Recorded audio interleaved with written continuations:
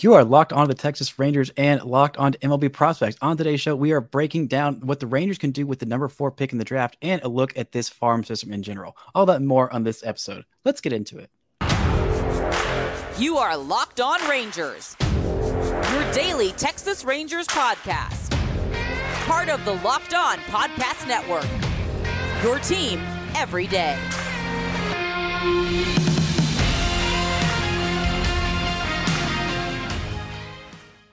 You are locked on to the Texas Rangers and locked on MLB prospects. I'm Bryce Patrick, host of the Locked On Rangers podcast. Joining me today is Lindsey Crosby, host of Locked On MLB prospects.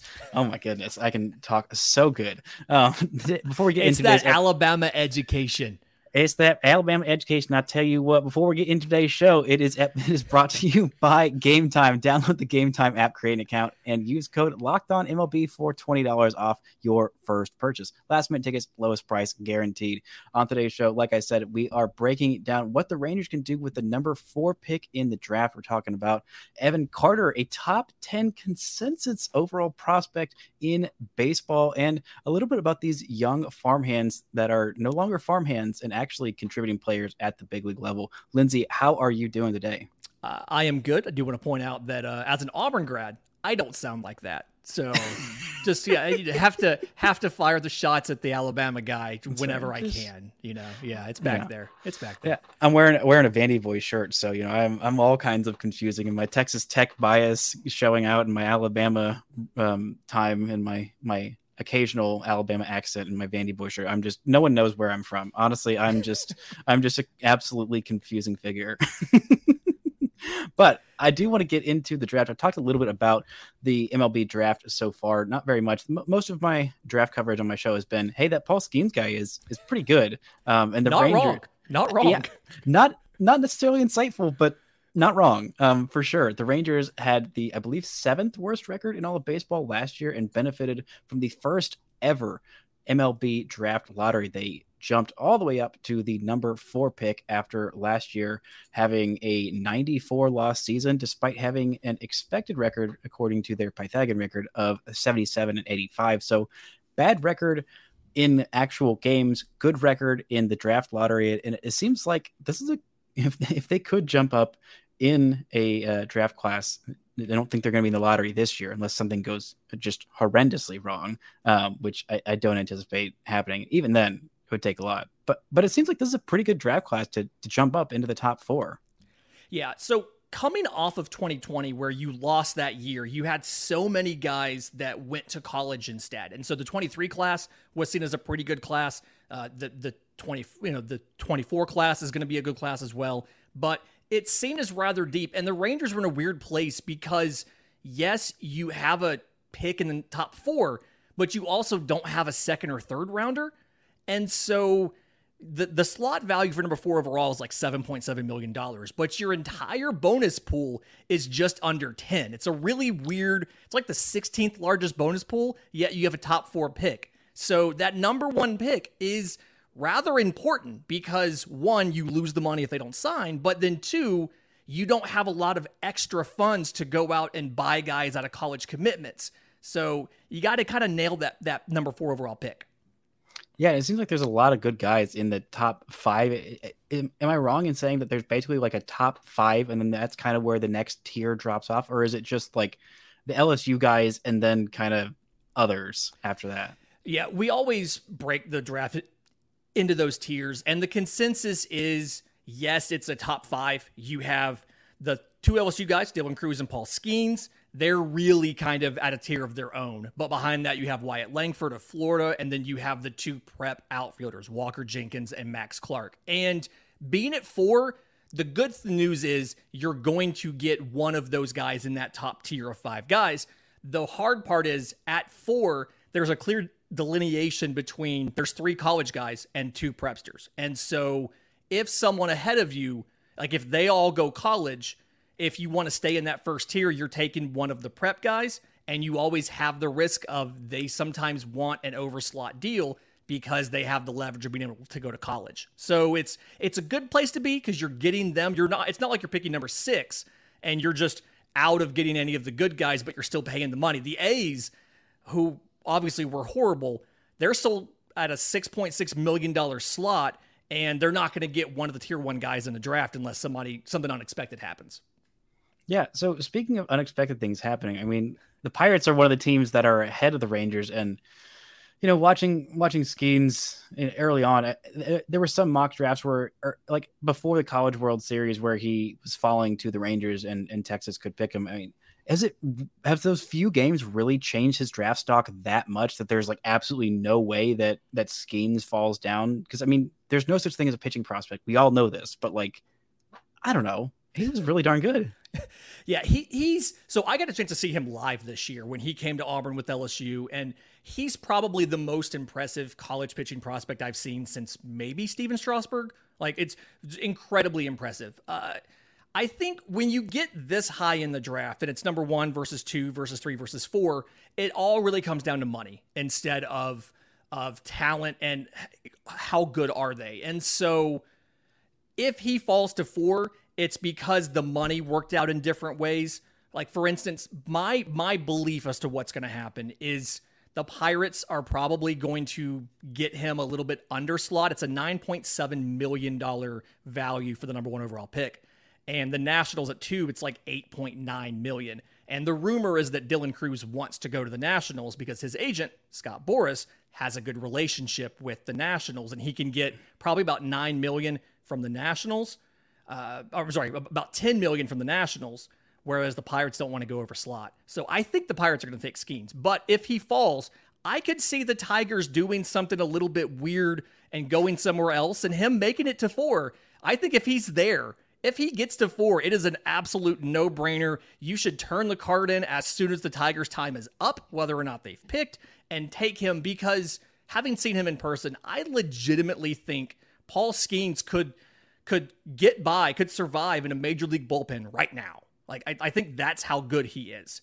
And so, I mean, he could theoretically be pitching innings in Arlington in August in your bullpen. That's how good he is. And he could be contending for a rotation spot as soon as next season. Next season, or like out of camp, or just like at some point in the midseason? At some point in the midseason. The big unknown, and this is going to come up later if we talk about Jack Leiter, the big unknown is how guys transition from the throwing once a week schedule in college to throwing every 5 days in the bigs. And some of the usage that we've seen him do some starts on major league rest or on short rest and like a relief outing. I think he's going to make the transition okay. From when I've seen, he's held the velocity pretty deep into outings. A lot of the control and things like that haven't wavered like you typically see when a guy gets fatigued. So it's probably going to end up being middle of 24, simply because you want to get him on that routine as far as throwing every 5 days versus throwing once a week. But stuff-wise, I think he would be good enough to contend for a job in a rotation out of spring training. I just think you'll probably give him a little bit more time to adjust. Although we've said the same thing about other guys in the past, and you see what happens. So it's all a big unknown at this point. Yeah, pitching prospects are always curious, especially one of the Rangers' top pitching prospects, Jack Leiter. We're going to get into him and some interesting prospects that are going in Double-A Frisco for the Rangers. But first, this episode is brought to you by Game Time. Buying tickets to your favorite event shouldn't be stressful. Game Time is the fast and easy way to buy tickets for all the sports, music, comedy, and theater near you. With killer deals on last-minute tickets and their best price guarantee, you can stop stressing over the tickets and start getting hyped for all the fun you'll have. Forget all the planning months in advance. Game Time has deals on tickets right up to the day of the event. Get exclusive flash deals on tickets for football, basketball, baseball, concerts, comedy, theater, and more. The Game Time guarantee means you'll always get the best price. If you find tickets in the same section and row for less, Game Time will credit you 110% the difference. Get images of your seat before you buy so you know exactly what to expect when you arrive. Buy tickets in a matter of seconds, just 2 taps and you're all set. Tickets are sent directly to your phone, so you'll never have to dig through your email. Download the Game Time app, create an account, and use code LOCKEDONMLB for $20 off your first purchase. Terms apply. Again, create an account and redeem code LOCKEDONMLB for $20 off. Download Game Time today. Last minute tickets, lowest price guaranteed. Now, we've talked a little bit about the draft, and one guy who the Rangers absolutely nailed in terms of their draft pick in that 2020 draft is Evan Carter. And I remember my most recent, most often guest, Grant Schiller, who is a prospect writer for Baseball Prospectus, he and I, at the day of the draft, seeing the Rangers' reaction to their picking Evan Carter, they're like, we got one over on everybody. We fleeced everyone. We out-scouted everyone. We are so smart. We are so great. We're like, you morons. You've been so bad at the draft for so freaking long. How dare you pat yourselves on the back like this? And you know what? They should have gloated harder because this guy has been absolutely incredible this season. He had a month where he was dealing with an injury that was not, he wasn't injured. He was playing hurt. He took a ball off the wrist, I believe it was, and he just did not hit for any power in the month of May. Spent some time on the, not the injured list, but the development list. Is that what it was? Development list. Yeah. Yeah. And then was eventually moved to the injured list and then played 3 games in the ACL and came back like absolutely nothing's changed. What have you seen from Evan Carter that is in this breakout season for him? So I do think that Derek Tucker and Ryan Coe, the area scouts who were the ones that saw him in 2020, like they should always have jobs in Texas because they nailed that. They're the ones, like, he didn't have a lot of summer showcase stuff, and then obviously you lost 2020, so he just was a little bit of an unknown, and they went out and found him. But I think that, believe it or not, I think we've maybe been sleeping a little bit on Evan Carter, and it's because while trying to play through the injury, the full season numbers aren't as impressive as what he's done recently. Like, so full season in AA, it's 293, 414, 442 is the slash line, 6 home runs. But when you look at what he's done in the 5 games since he's been back, he's like 8-18, 2 home runs, a double and a triple, 3 walks to 2 strikeouts. So he's playing much better now that he's back. And I think at the end of the day, he's shown that maybe he has a little bit more power than we thought. He was originally, or I guess a lot of the scouting reports amongst the prospect apparatus, so people like me, well, it was kind of seen as average power, maybe above average. And I think it's definitely at least above average power. What I've been impressed with is he's swinging less often than the average hitter in the Texas League. So have you heard his nickname? No. FCC, Full Count Carter. Nice. I like that. That is really good. That is really good. He's swinging less. It's like 39%, and the average is like 45. But he's making more contact than the average player in the Texas League, and it's because the quality of the hit tool's always been there. It was something where we were waiting for him to kind of add the muscle and turn some of the hard hit balls. I mean, he already had the launch angle, he had the exit velocity. It was just you had to get the power behind it. And I think that him playing through the wrist injury has meant that we haven't seen the power like it actually is there, but it's legitimately there. And I think you're probably looking at a 60 hit tool, 55 power, or possibly a plus power tool. And if that's the case, you're looking at a guy who's probably going to be an all-star at the major league level when he gets there. The question is just because he's missed so much time in so many different years, whether it's the back injury, the wrist, whatever, how long does it take for him to get to AAA and then get to the bigs? That's the real question here. Well, my answer to that is I don't think it takes him very long to get to AAA.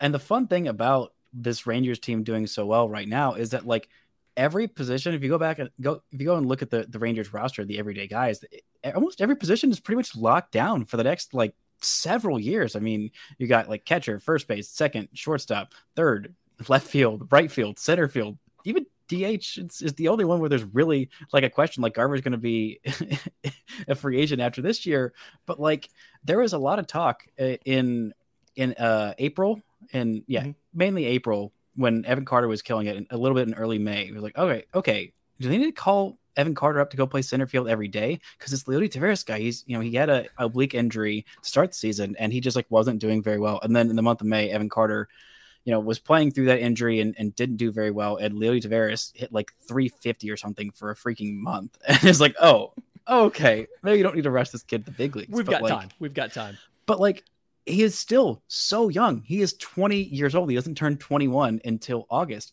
And he has already played 52 games, excluding the championship series experience that he had in AA. He came up when he was like just about to turn 20 last year. And in 52 games in AA, he's got 248 plate appearances, an 898 OPS, hitting over 300, on base of 427 and slugging 470. Like, the guy is insane at age 19 and 20. Like, it's not, yeah. He can't even buy a beer yet.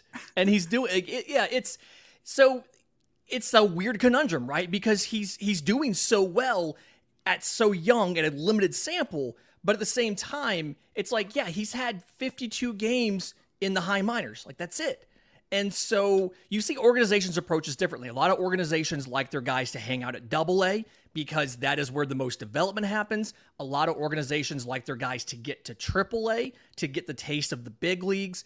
And so that's the big question here, is what's going to happen. But the good news is, like you said, you don't have to rush. The Texas Rangers are the American League version of the Atlanta Braves as far as that's the biggest compliment that you could give. Oh my goodness. Wow. As far as like imposing offense, plenty of power, and you've got so many guys locked up where there's no sort of emergency scenario. There's no sort of urgency that you have to have him up because you've got guys producing at the major league level.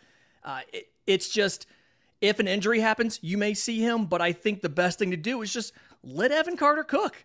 Just let him polish all the edges, get the confidence, and get the experience, and theoretically, or hopefully, I guess, be set up for a Rookie of the Year campaign versus just calling him up whenever.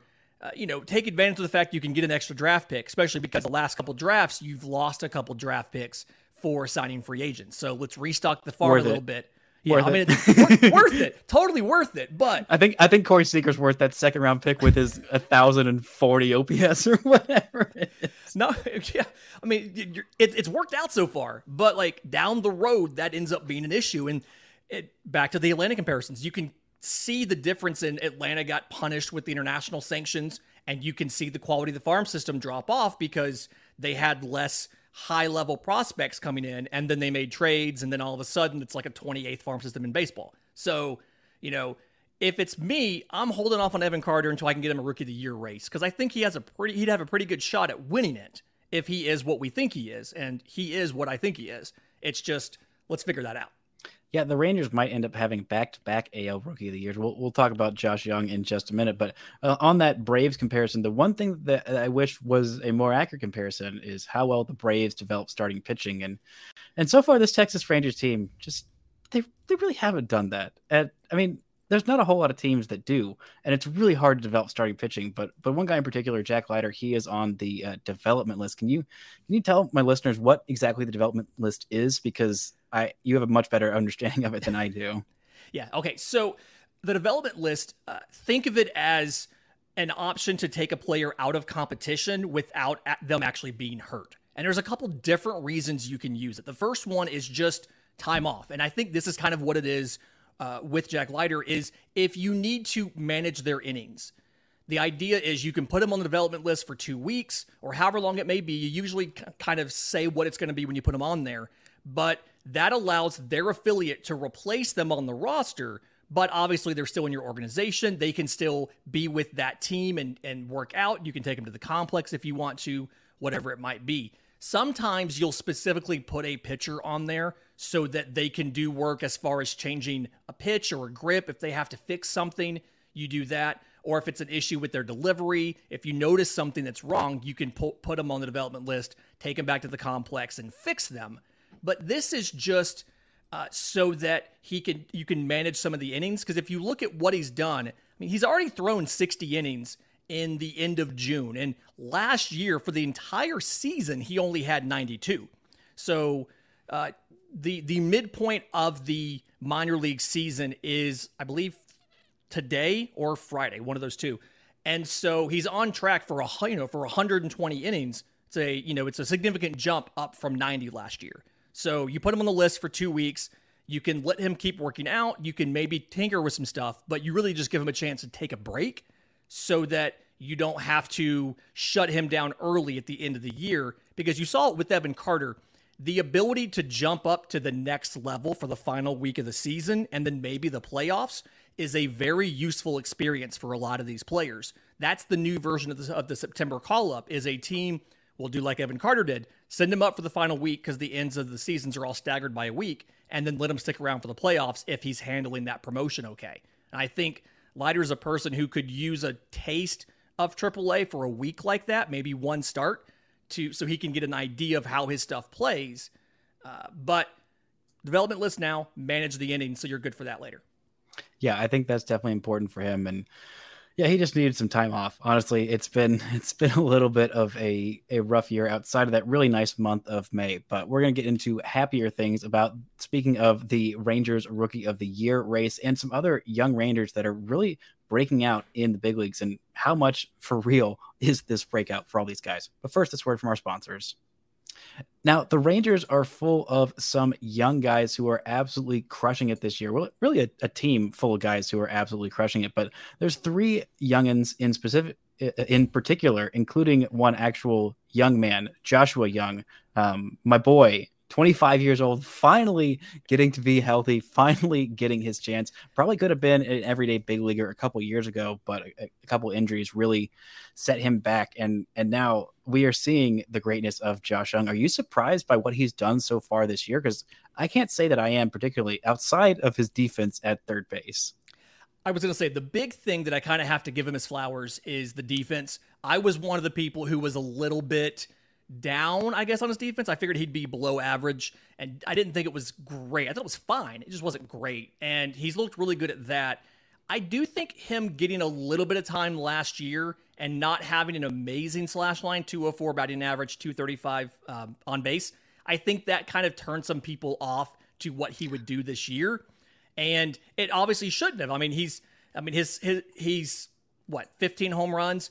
He's playing fantastic, and he is the leader right now on FanDuel for Rookie of the Year for the American League, and I think deservedly so. He's been really good, and I've been impressed with how he's handled pitching in particular. Just the ability, we always knew that he had some holes in the swing. He had a little bit of chase stuff because he was so aggressive, and he's not really having the swing and miss in the zone that we thought he was going to have, that we saw him have in the minors. So that's been nice. And he's walking more than maybe I thought he would, which I don't know if that's more about me or him. I think it says more about you. Yeah, I mean, he's got 20 something walks, but it's just something where he's so incredibly aggressive, and we know how big league pitchers can take advantage of that by pitching you backwards, throwing you off speeds and breaking stuff early in the count, that he's walked more than I thought he would. And so very happy with what he's doing. If all it took was his brother getting drafted, then you'd have just told the kid to declare after high school, if that's all it took. Yeah, well, honestly, you say he's walking more than you expected. He's walking less than I expected, because when I watched him at Texas Tech, he was a very patient, very polished hitter. He was aggressive, but he was a little bit more patient. He had more walks than strikeouts in both of his final 2 years at Texas Tech. 39 walks to just 32 strikeouts in his sophomore year, and then 53 walks to 43 strikeouts, an on base of 491 his sophomore year, and an on base of 474 his junior year. Also, as a freshman, a 395 on base, just kind of bonkers. And, 1100-ish OPS his last 2 years in college. So I've watched this guy for a long time. I've been a big believer in him and his work ethic, and the fact that I'm not doubting this guy. I'm not putting any limits on this guy because he has such a high work ethic. I give him a comparison, not in terms of the player that he is, but just in terms of the outworking expectations consistently to Paul Goldschmidt, a guy who was drafted out of Texas State, who was just had basically no expectations on him, and just every single facet of his game kept getting better and better and better and better, and everyone's like, okay, I guess this guy's really good. I'm not saying that he's gonna win an MVP like Paul Goldschmidt, but I'm not placing limits on this guy by any means, and I'm really impressed with what he's done so far. And another guy who I talked a lot about, we're recording this on what is today? I don't even know what today is. Wednesday. Yeah, Wednesday. So the day after, Ezekiel Duran just had a 12-pitch at-bat that ended in a go-ahead home run, his 10th of the season. And I was a big Ezekiel Duran guy, but he's got a 900 OPS so far in 220 plate appearances. How much are you a believer in Ezekiel Duran doing things like this? The big thing for me is looking at last year to this year is he's got a lot better with making contact against breaking balls. That was kind of his issue. And when you saw him come up last year, he played, he has about a similar sample. It was around 60 games last year, and it's been around 60 this year. As of right now, there are exactly 220 plate appearances last year and this year, as of this recording, because I just talked about this like an hour ago or 2 hours ago, whenever I recorded today's show. Yeah. And so, like, looking at how everything's changed, you can almost directly trace that back to he got better at handling breaking pitches, not only making contact in the zone, but also the recognition, laying off the slider down in the way and things like that. We knew the power was there. It was always your power tool is only as good as your hit tool kind of situation. And the hit tool improved more than I thought it would. I've also liked the versatility that he's shown, playing a lot of different positions, obviously, is valuable when you have just about the entire infield locked up for a decade. And so I mean, he's found a way to force himself on the field. And like, it's something where, I mean, he's played himself into a fantasy relevant utility guy, whereas that's not necessarily, we didn't know if he'd get there or not this time last year. So again, flowers to Ezekiel Duran, great job on that trade. I know you had to lose your large adult son, Joey Gallo, to do it, but it's worked out so far. I still haven't admitted. I mean, an unbiased person would say that the Rangers won that trade. I don't know that I can say that and forgive myself for it. But an objective person might probably say that. I won't, but someone would. But the other guy who has done well, I mean, Ezekiel Duran playing shortstop was actually playing it well at the big league level was a huge plus for me. He's still figuring out left field, but the other young outfielder is Leody Taveras, a guy who had a lot of promise for years and years and years. And I think prospect fatigue kind of weared people out on him. And he's still just 24 years old. And right now he's got an 814 OPS and leading the team in terms of qualified players in batting average at 294. Like, what have you seen from Leody Taveras to have this breakout season? So it's been making enough contact for the power to play up. He was never considered to have great power, right? Like, he was seen as he's more of a contact guy than a power guy, incredibly fast. So the assumption is he's going to be one of those, slap a ball on the ground, beat it out. But he's really good, and he's gotten better at hitting strikes hard. So I'm not going to say saving his bullets, but we're getting to that next level of pitch recognition where you're not looking at ball versus strike. You're looking at strike versus drivable pitch.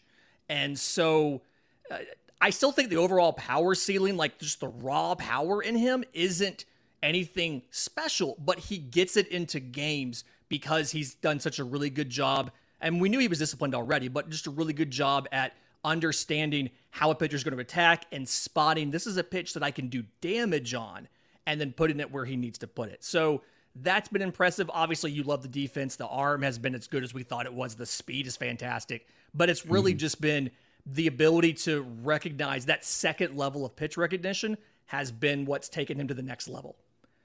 Yeah, and I think that's definitely where he's taken that step. I will push back on. I do think the raw power is there, and like it's playing up more in games than I thought. I mean, his max exit velo is in the top 20% of baseball right now at 112.2 was his hardest hit ball this year. Last year he had one at 112.9. Like, whenever he gets a hold of one, and he really gets a hold of one, like, he can put a freaking charge into it. Doesn't happen all that often, but you see that and you think, oh man, with like the defensive floor and like the approach that, shows in flashes, like, man, the ceiling on this guy there's a reason why he was the number one prospect for the Rangers a couple of years in a row.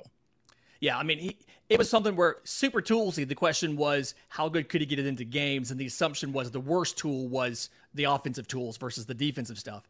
And so now that he's working out, he's the reason why you can take it slow on Evan Carter. You have plenty of time to figure out, what am I going to do with Evan Carter? How is this going to work? Because Leody Taveras is so good at the major league level. And it's something where you can see them coexisting in an outfield because you're getting enough power production out of both of them, more than people thought when they were prospects. And obviously Carter still is, that you can make it work with them. Obviously you'll have a DH spot you can move a guy to if you had to.